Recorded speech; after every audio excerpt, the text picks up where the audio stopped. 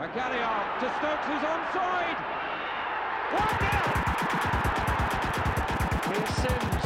It's a good serve this from Southampton. They could finish the job here. It's Shane Long, and he has done it. Just a minute to play. That's stoppage time. Here's Le Tissier. Who better to say farewell than one of the finest players ever to wear the red and white.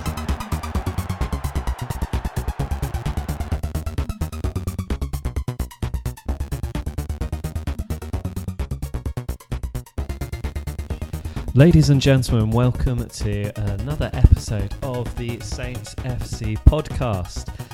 It is I, John Bailey. I'm back. I'm sat next to my brother James Bailey.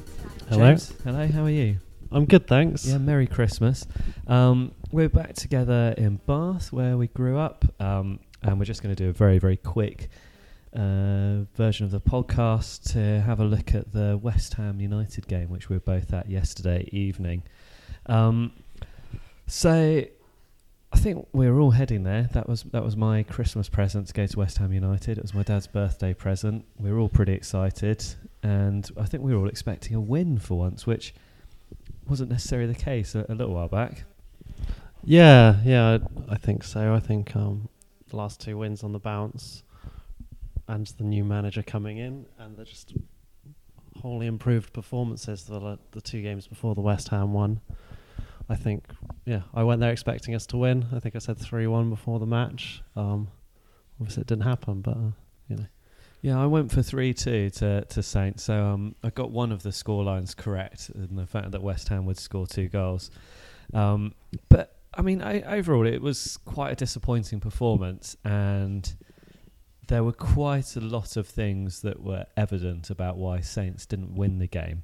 From the start of the game, the team lineup was pretty much as we expected, with Højbjerg being out injured. Lamina seemed a clear kind of obvious person to bring in for the replacement. The BBC had hinted that Michael Obafemi was going to be starting, and in actual fact he wasn't even on the bench, so we're presuming that he was injured for yesterday's fixture. I haven't heard anything about that. And I don't know, I think, the first kind of 10 minutes of the game, we saw Saints with that, emphatically high tempo, the high press. The forwards were getting onto the West Ham United defenders when they're on the ball. We were winning the ball back high up in their half. And it was really, really exciting. It looked really, really promising. And yet after about 10 minutes, we seemed to run out of steam. Yeah, I think so. I think definitely it looked like the using the same starting 11 for the third game on the trot. In third game in 10-11 days. Yeah, definitely had an impact on the performance. You could see they came out with the energy that they did against Arsenal and against West Ham, and I think after about 5-10 minutes it dissipated in the cold weather and just I think they just looked tired, and so did West Ham. I think also looked tired. Yeah, and there's a lot of evidence of tiredness all across the pitch, not only in the fact that our high press died out pretty quickly, but also in the fact that players were just giving the ball away all of the time. I think, Mario Lamina, for me, he probably gave away the ball almost half the time that he had the ball. I haven't managed to find the stats to kind of corroborate that, but he seemed to be kind of running at the exact opposite of the Mario Lamina song. Yeah. I think, in comparison to Højbjerg, who is replacing, I think there's definitely a difference in pass completion rate. But then I think also Lamina does do a lot to get the ball as well. But I think it's almost the way he gets the ball. It's sort of always quite messy. So it's almost like half the time he makes a tackle, but he doesn't actually finish getting the ball off the West Ham players, who got closed down quite easily. He's quite a hectic player. He's quite unpredictable. And actually, I thought yesterday one of the things that Saints lacked, particularly in midfield, was a player with a little bit more maturity, a little bit more I don't know, maybe a little bit more in the head, which therefore gives him more time on the ball to actually see things and dictate play. Whereas I think with Lemina, he's got buckets of talent, but it's all kind of quite, not so much random, but it's quite instinctive with him. I think, football happens to Lemina and he happens to be quite good at it, whereas Højbjerg is maybe more of a player that can dictate what happens on a football pitch. He can run the show. And that's what we missed in midfield. I don't think Stuart Armstrong is kind of quite that sort of player. He's a great attacking outlet, but he certainly doesn't seem to be the sort of player that can control the game in the same way that someone like Højbjerg can. Yeah, and I think that's probably where one of the things we were missing going forward was I feel with the way Højbjerg performs, you can sort of see Danny Ings and Redmond sort of know where Højbjerg's going to be looking to pass the ball and running into that position, and you didn't really get that feeling with Lemina, like especially the long periods of play where we didn't get the ball into their box. That was sort of the bit where we were lacking, was getting that place from midfield into the attacking in the final third.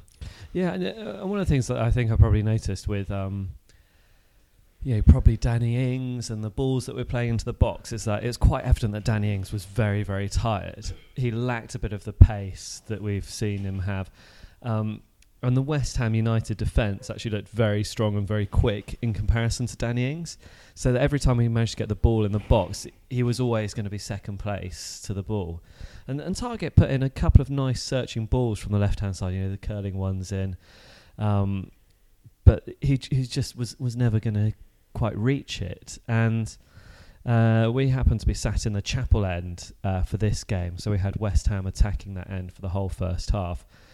And I've got to admit, I felt like when we went in at half-time 0-0, I thought we were pretty fortunate to be in that position. Yeah, definitely. I think there was 2 or 3 shots. One I think it was by Lucas, the West Ham player who really should have just put the ball away. They just passed him on the penalty spot, and he should have put it away and instead just scuffed it wide. And it's a similar position where Arsenal scored their first goal against us. Is that space just around the penalty spot when teams are attacking our box? It seems that our centre backs all pour into the 6-yard box, leaving that space there, and we have been opened up a lot this season, that position. Yeah, I mean, you would expect with 3 in the centre of defence that maybe you could have 2 of the defenders in the 6-yard box and one person mark in the middle of that box. But no doubt that's the space that really is supposed to be filled by someone like Romeo or Lemina coming back and joining the defence at those times when we're getting overloaded. Having said that, I actually don't think our defence did too badly yesterday. I mean, Vestergaard is starting to look more of a defender than a liability. I thought Yoshida looked particularly accomplished yesterday. He actually seemed to be a kind of a cool head amongst a game where most people seem to be losing their minds, losing the passes, losing the ball, and actually seemed to be quite calm, apart from maybe one clearance where he passed it straight to a West Ham United attacking midfielder in the second half. But yeah, but I think he was in that position. I think he was that specific instant. I think Andy Carroll had just garroted him during a corner, and so he was still in a bit of a daze, I think. I mean, do we want to talk about Andy Carroll now before we talk about the goals? Because, I mean, he had a cameo appearance in the game, but he managed to achieve quite a lot in that short period of time. I think he managed to have a fight with Vestergaard down in front of the technical areas where they just kind of kept on prodding each other and then complaining to the linesman who just wasn't doing anything. They kind of looked like a pair of overgrown teenagers having a little bit of a schoolboy scrap. But I thought, the most Andy Carroll thing was for him to headbutt Jan Bednarek, go down clutching his face, win the free kick, and Jan Bednarek to end up with a yellow card. I mean, that was just astonishing, wasn't it? Yeah, well, I think Andy Carroll, he's obviously, in his career, has obviously lost its way in the football that he plays, because West Ham don't really get him on the pitch that often anymore. But when he does now, he seems to perform like almost like a Mr. Blobby, where West Ham send him on, and they don't really know what he's going to do, but they know he's going to smash through a couple of people and just create havoc in the middle of the pitch. I mean, is that how Mr. Blobby played football? Because I was unaware of Mr. Blobby's footballing prowess. No, it's just what Mr. Blobby does, isn't he? He just causes chaos. Yeah, turns up, causes chaos, breaks stuff, and everyone just questions his existence, right? It's a crowd pleaser, you know. Yeah, exactly. Southampton don't look up to much. They look pretty knackered. Let's throw on Andy Carroll for a bit of a laugh. Kind of. Is that what they're doing? I think so. I think they were just like, oh, well, we don't have many options on the bench. Andy Carroll will make stuff happen. It's like playing like a random card in poker. You don't know what's going to happen, but you know something will happen, and it's like flipping a coin. Someone will win. Yeah. Okay. Well, I mean, Andy Carroll's had his moment on this podcast. First half, Saints weren't up to much. They already looked exhausted before the end of the first half. Second half started. I wasn't expecting too much from the second half. Certainly, I'd already thrown in my bin the 3-2 prediction. I just couldn't see it scoring 3 goals. I was kind of finding it quite hard to see where we're going to get a single goal from. In fact, at that point, but we did manage it. Yeah, we did in a rather scrappy manner. In probably one of the scrappiest goals of the year. That one with three deflected, scuffed shots, and then the ball was bundled into the back of the net, where one of 3 people could have been the person that got the last touch. You really cannot tell. No, but I tell you what, we all thought where we were sat. I mean, we were sat pretty much behind that goal where it went in. And the TV cameras didn't pick it up, but a couple of the West Ham players were really complaining about this goal. And the reason is because we all saw Redmond basically push it in with his arm, didn't we? Yeah, I think that's what I was turned to. So that looked like a handball. Yeah. And it was one of those goals where you sort of like, you're looking around, not sure if you're going to celebrate or not. I can't celebrate this one yet because I don't think is that going to be out. You look around the referee, the linesman, everywhere, and you're like, okay, yeah, it is a goal. Even at the players, because the players didn't look immediately like they were convinced it was a goal either. Well, I think they might have thought it was an offside, but actually we've watched back the replay and it definitely wasn't offside. But it was so scrappy the way the ball went into the goal that even if Redmond did handle it, which we think he probably did, I don't know if you could say it was intentional. I mean, he just lobbed his body at the ball in the hope that some part of it would hit it and the momentum would carry the ball into the net. Yeah, I mean, the ball was already going into the goal when his hand made contact with the ball. And like, as we were saying, we've just tried to watch back the highlights and see what the TV version says, and from about 5 or 6 different angles, it doesn't become any clearer, does it? No, which is probably why it hasn't been discussed by any of the commentators either. So anyway, quite lucky to get that lead. Didn't last very long though, did it? No, classic Southampton. We don't like really. Leeds, do we? No, no, we don't. So yeah, I think yesterday was one of those games where you think, okay, Arsenal 3-2, we played really well. We were probably quite lucky. It's just that the chance we created goals, and then Huddersfield 3-1 convincing victory, and you're like, well, that's because Huddersfield really performed like one of the worst teams in the league, and which they are, yeah. And then West Ham, you come across who are competent, and they've got good players, and they've been on a pretty good run. I mean, until the 2-0 loss at Watford earlier this week, they'd won 4 games on the bounce, hadn't they? So yeah, that's quite convincing form.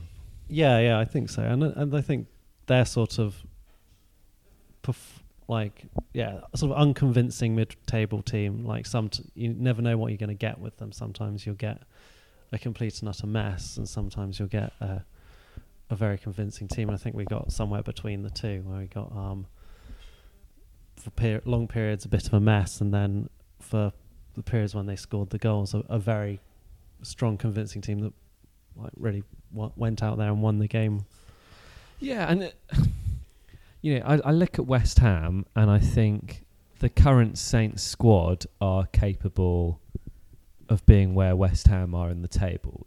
Quite easily capable of being there. Yeah. And it was quite an even game, and the difference was Anderson. Except the difference between West Ham and Southampton is Southampton will never pay £40 million more, that sort of price for a player. However, we do much better at West Ham at kind of picking, unproven players and then them coming good. But I mean, Anderson was he was great yesterday. He was really good, and he didn't look knackered like the rest of the players on the pitch. I'm not sure why that is. I don't know what his game time has been like for West Ham. I haven't been following them particularly closely this season. But he looked really good. He looked really strong. He looked composed on the ball. That strike for his first goal, the equaliser, which came, 2.5 minutes after Saints got into the lead, was really wonderful. And, I've seen McCarthy come in for some criticism. Is that fair? Is that unfair? I don't really think it is fair in those two goals that Anderson scored.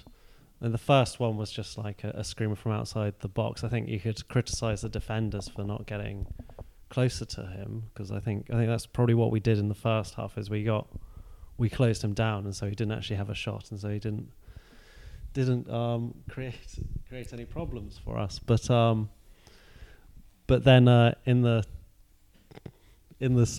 second half, both goals he found himself with a lot of space and put them away. And I think especially the second goal, I mean, it was 4 against 1. Jan Valery can't really do anything about that apart from close down the guy with the ball, and that leaves the other 3 players open to attack, and that happened. They played a good pass and they got themselves in a position where you expect any football player to score from there. Yeah, absolutely. With that second goal, I mean, we heard a very few brief moments on the kind of radio phone in on BBC 5 Live afterwards, and someone had messaged in saying, that's absolutely atrocious defending. How can you leave only one person back? But Saints were trying to be positive at the time. They were looking to get we were looking to win the game, take the lead again and win the game. And we had lots of players committed forward. And I think this really is where the tiredness kind of caught up with us, because the players, when they were chasing back, weren't quick enough. I also think maybe we followed the ball a bit too much. No one kind of chased Anderson specifically, seeing him being the obvious person that the ball was going to go to, which, I mean, from our position behind the goal, we could see that whole move forming, and it's quite clear what was going to happen. Yeah. Is that bad defending? Is that a bit of naivety? Is it just lacking a bit of fitness, lacking, that speed when it came to dealing with that counter attack? Yeah, I think. I think it was a bit of. We were. I don't know. I think we were set up positionally. I'm sure Hasenhüttl will bring the positions of the players up in front of them today or tomorrow when they're back in the training ground, and point out where a couple of people probably were out of position, because it looked like everyone was in the box, and there weren't the odd player lurking outside the box that could still defend if the ball was cleared. And I think that's where we fell short. But I think defensively as a whole, I think there's still quite a lot of work to do for Hasenhüttl. I think he tried to play 4 at the back, and that clearly didn't work against Cardiff. And we're now playing 5 at the back, and we're still conceding goals, and we're still and in the last 2 games, those goals haven't been humiliating errors in the same way that most of the goals in the same way that the rest of the season has been. Yeah. But they're still goals, and we're still not keeping clean sheets. So, I mean, hopefully we'll see that defensive improvement over the course of, I'll say, the next few games, because maybe in the next 5 or 6 games, as we've got Man City and Chelsea next. Yeah. It's funny yesterday when I look back at that game, and I think really the area that we lost the game was the midfield. I think we gave the ball away too much. We weren't quite as purposeful as we should have been in the attack. Redmond was doing well again, but quite a lot of things that he tried didn't come off. I mean, but that's quite typical of the sort of player Redmond is. He's the kind of player that tries stuff. Yeah. Sometimes it works, sometimes it doesn't. Lamina was a bit too frenetic for me, not calm enough on the ball. Armstrong didn't quite get into the game enough. Danny Ings was a little bit knackered. When Shane Long came on, he looked promising, but got the final ball wrong on a couple of occasions. Matt Targett's crossing was pretty hit and miss. He had some really good ones in the first half, some pretty poor ones in the second half.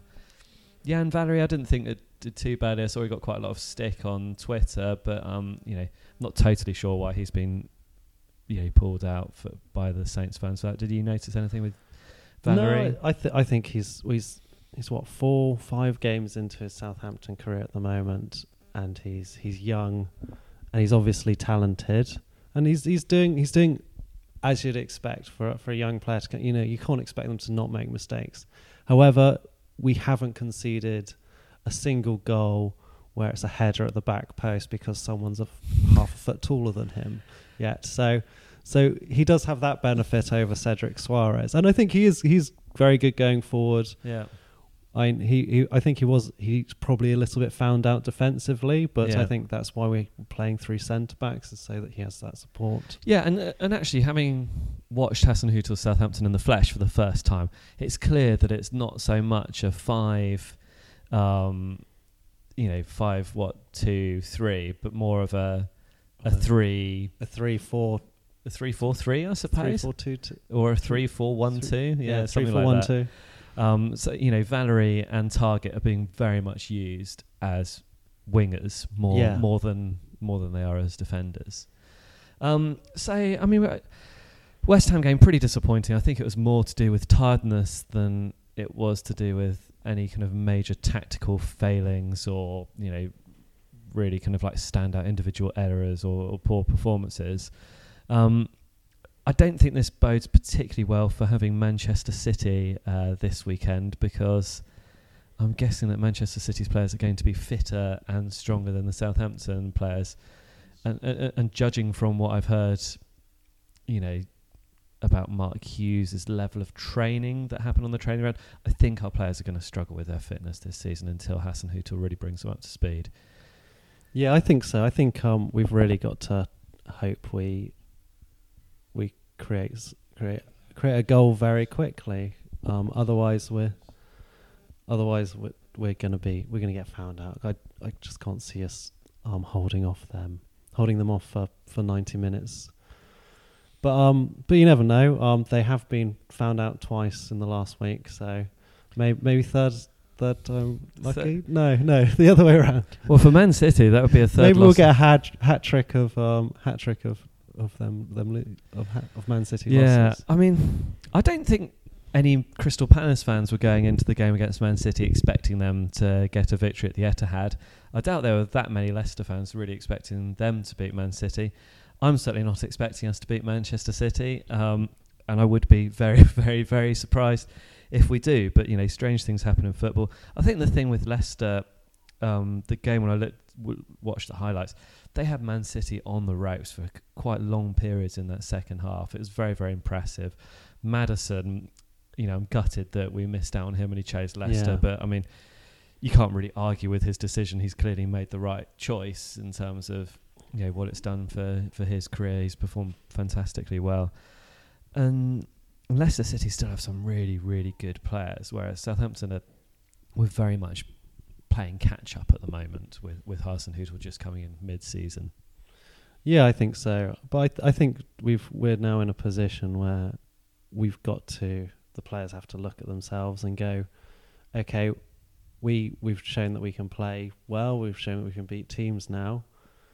What are we going to do? Are we going to aim to just stay out of the relegation zone and perform like that, or are we going to aim to do what West Ham are doing at the moment, where they looked very poor at the start of the season and then got going and started moving up the table, or like what Everton did last season, where they started poorly and again kicked on. And I think this is where the Southampton players really have to go. Is like, well, we've shown we can put in these performances. We need to go out every week and try and win the game. And we look like we can win games now. Yeah. Even if Man City might be a step too far. And we've got a huge area to improve in comparison to the game at the Etihad. Yeah. We certainly, they can at least go out there and show that they're not going to get torn apart by a better side. They make it difficult for them.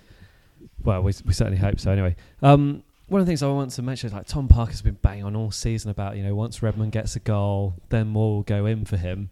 He got a good goal against Huddersfield. He got a very, very scrappy goal against West Ham at St Mary's.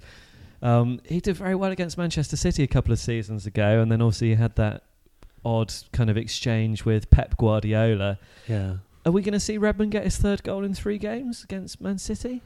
I hope so. I think if we don't see it at the weekend, I think we'll see it soon, because I think from the start of the season he's looked like a completely different player. I mean, we've talked about how he apparently looks like he looked at the way he played last season and wasn't happy with it, and then went off in the summer and started and improved, came back better, and he looks like a better player. He looks so much more committed, and I think it was almost a matter of time throughout the season that things were going to click and he was going to start getting the goals and the assists that we all sort of expect him to get. Yeah.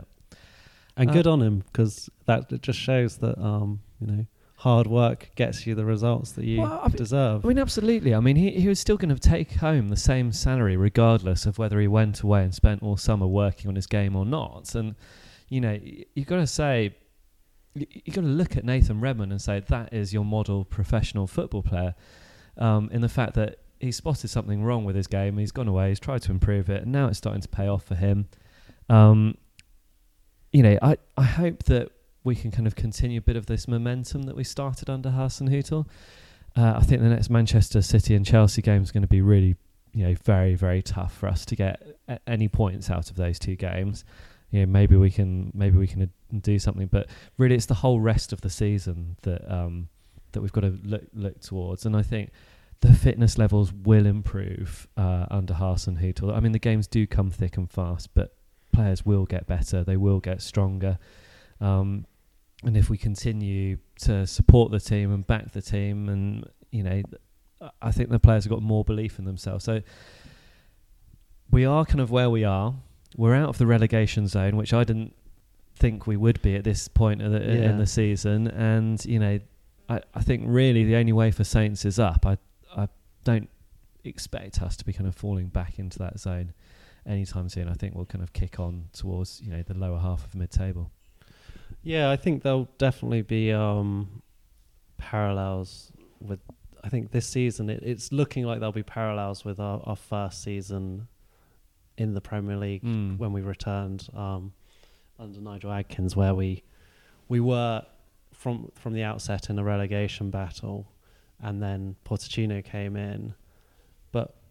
And although I think in that first season, Pochettino came in and you saw the change on the pitch, but you didn't actually see the change in the points that quickly. Although we did eventually creep out, we still weren't getting the performances that we got in the next season. We still weren't beating the lesser team or the teams that we ought to beat. Yeah, we ought to be. I think there's about 14 teams in this league, or 13 teams in this league, that we go out and we think, well, we can beat this team. I don't think you can expect to beat them all the time, but you expect to be able to. I don't think West Ham United is one of those teams. I think if Hasenhüttl is still our manager next season, if we're still in the Premier League next season, which I expect, both of those statements to be true next season, I would hope that it would be quite a good comparison, to see how do we compete against West Ham United, where we looked tired, we gave the ball away, right at the start of his reign. Let's see where we are next season under